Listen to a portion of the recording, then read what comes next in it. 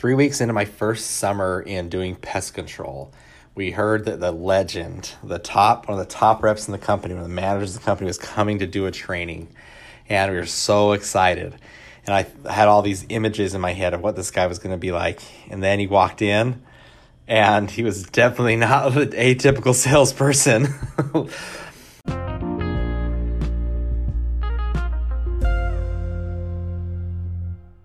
Welcome to the show, Masters of Energy. Super excited to have you on board. Today we are talking about persistence in sales and what it means. So this manager that I had in my first summer of pest control, he was an awesome salesperson, and I really attribute a lot of my early success to his teaching, right? Because he was my really first real mentor, not really mentor, but teacher or manager that taught me a lot of those basic door-to-door or basic sales skills. I just remember, like that intro, that I thought like the perfect salesperson was this very, tall, dark, and handsome, charming person. And I keep on having that image shattered in door-to-door. Most of us are just normal-looking guys or girls. And but he walked in. He was a little shorter than I thought, a little rounder around the edges with short little stubby fingers. And I thought, this guy, his top sales rep, he's got a lot of the company records, But hearing him pitch was just magic. He could just really work a conversation, very assumptive, but in such a charming and amazing way. And while he was giving that training, I remember one thing that really stuck with me in this imagery is always been like a perfect picture. And people asked, well, how are you so good at sales? He didn't have any professional training or anything like that. And he said, I'm like a mouse in a maze. I'm after the cheese. I don't know where it is, but if I just keep running around long enough, I'll find it. And that to me personifies persistence, especially in sales, because a lot of times you don't know where the cheese is. And I don't know if how deep he had thought about that analogy or how much he extrapolated on it, but I do think people's minds are a lot like a maze. We don't exactly have a map of what's needed to help someone move forward. I mean, we have some skills and there's psychology, pain and gain and how to close people that can be used very effectively. But at the end of the day, we don't always know, and I think that's in business in general. We don't always know the answer to the solution. If we did, we'd all be millionaires, but we don't know the answer and we make mistakes and we fail, but sometimes we succeed and move on.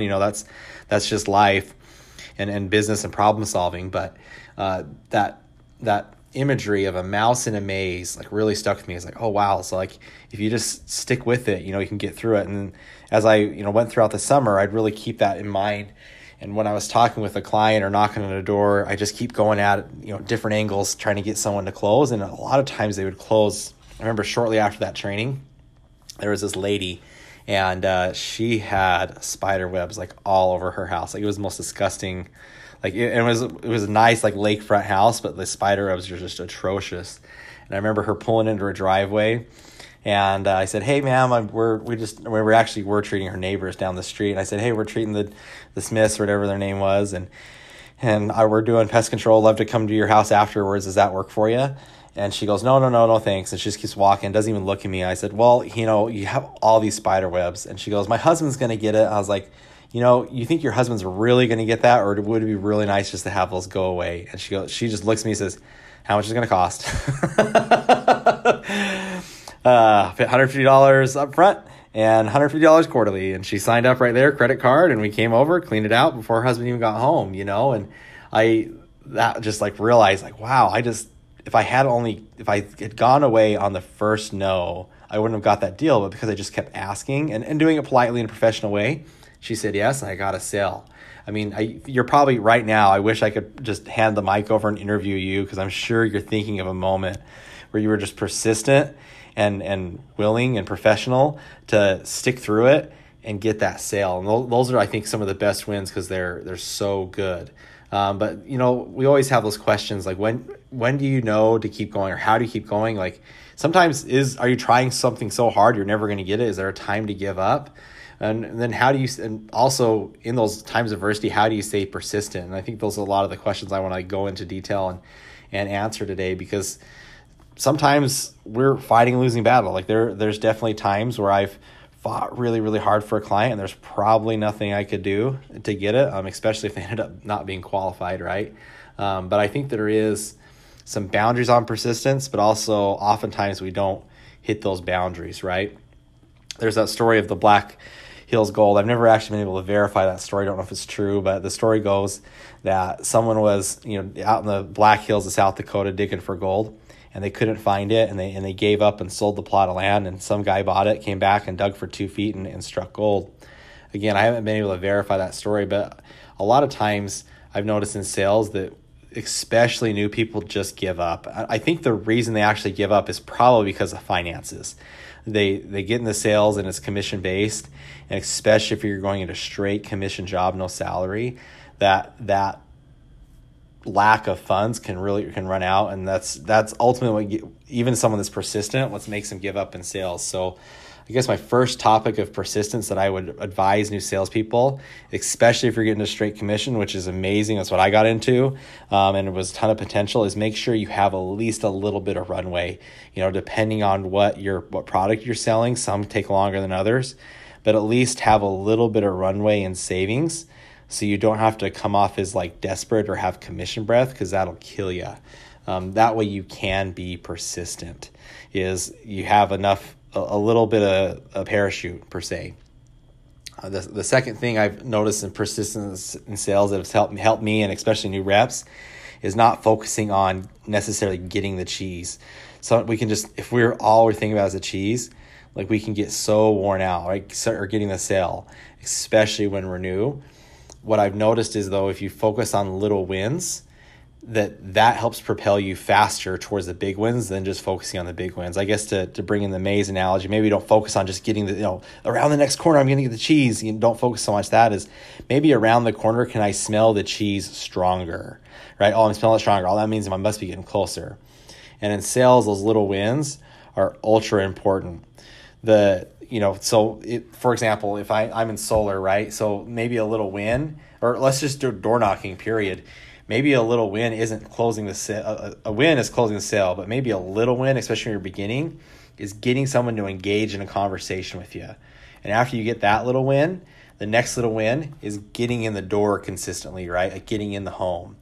And then another little win would be like for solar, getting a utility bill, or for another like product, getting a piece of information the homeowner to offer you, right? And then the next little win would be like them committing to an appointment, or maybe even saying, yeah, I'm interested. Let's take the next step. Like when a client says, let's take the next step, that means they're at least willing to figure out like if this is going to benefit them. And if you focus on those little wins, that's going to keep your momentum, but it's also going to keep your spirits high. The next thing in persistence, I have to give a shout out to Matt Glatfelder. He's really good at this one in terms of persistence, and it's focusing on one skill at a time. I think a lot of times it goes hand in hand with a lot of little wins, but in order to be persistent, again, we shouldn't just take on the whole big chunk of everything we need to improve on. But if we focus on little things, those little things can turn into big wins, specifically in skills, right? So when you're new, there's so much to take in. And we had this new rep, Matt, and he's very new at sales and had a lot to learn, but he would just take one skill at a time. We would have a coaching call, and we'd have all this information. He'd say, okay, what's the one thing I need to work on? And we'd say, you need to work on building rapport in an authentic way, and he'd work on that. And the next one's like, what do I need to work on? The numbers. No, like simplifying the numbers. He'd just work on simplifying the numbers, and he would just choose one skill at a time. And there's a lot of other people that do this as well. And if you choose those one skills and work on one at a time, it can make a huge difference overall. A lot of times we want to focus on so many different skills. Oh, I gotta build rapport. I gotta set the agenda better, and I gotta remember to do the design, right? Like I would suggest just focusing on one skill at a time. That way you're not getting overwhelmed. Last thing on persistence is getting help. So many times, especially in sales, we want to be persistent and just persistent by ourselves. But getting help, being persistent in getting help is probably more important than being persistent and trying to figure out the problem by ourselves. That's like, there are experts in sales out there. There are people that are phenomenal and are willing to give away that knowledge for free. Or you can buy a book and get it for very, very cheap. And it's so shocking to me that people work so hard for so long and don't reach out for help. Even if like a third-party perspective offers so much value that can help you get past whatever obstacles you're running into, that it's important to be persistent and help. Again, this especially applies to new reps, because a lot of times people think, oh, I don't want to bug my manager or my trainer. Like, no, you should. That's like what they're paid to do. Like, they make money off you making money. And so they're highly incentivized to help you be successful. The more you're successful, the more they're successful. So it's okay to bug them night and day with questions. And that's how you get momentum. That's how you learn quicker, and especially learn from someone else's mistakes. So you don't have to relearn those. Obviously, there's always going to be a learning curve. But being persistent in getting help, I could not emphasize that enough. So that's the podcast for today. Being persistent in sales. This is especially towards new sales reps that are out there struggling, that are striving. Just keep at it and keep it the education. Keep the little wins. Keep focused on single skills and mastering those, and you will get better. It will work out. And maybe your first sales job won't, and you'll need to go back to the drawing board and come back at it again. My first 2 sales jobs, this is when I was a freshman in college, were a disaster. They were horrible. And if I had just given up then, I would never have the opportunity and freedom that I have now.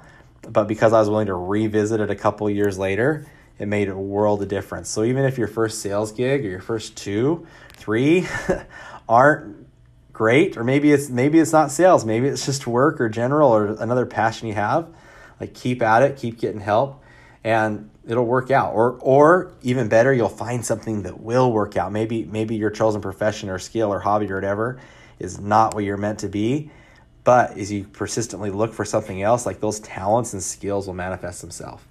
All right, this Masters of Energy. Keep working hard, and we're signing off.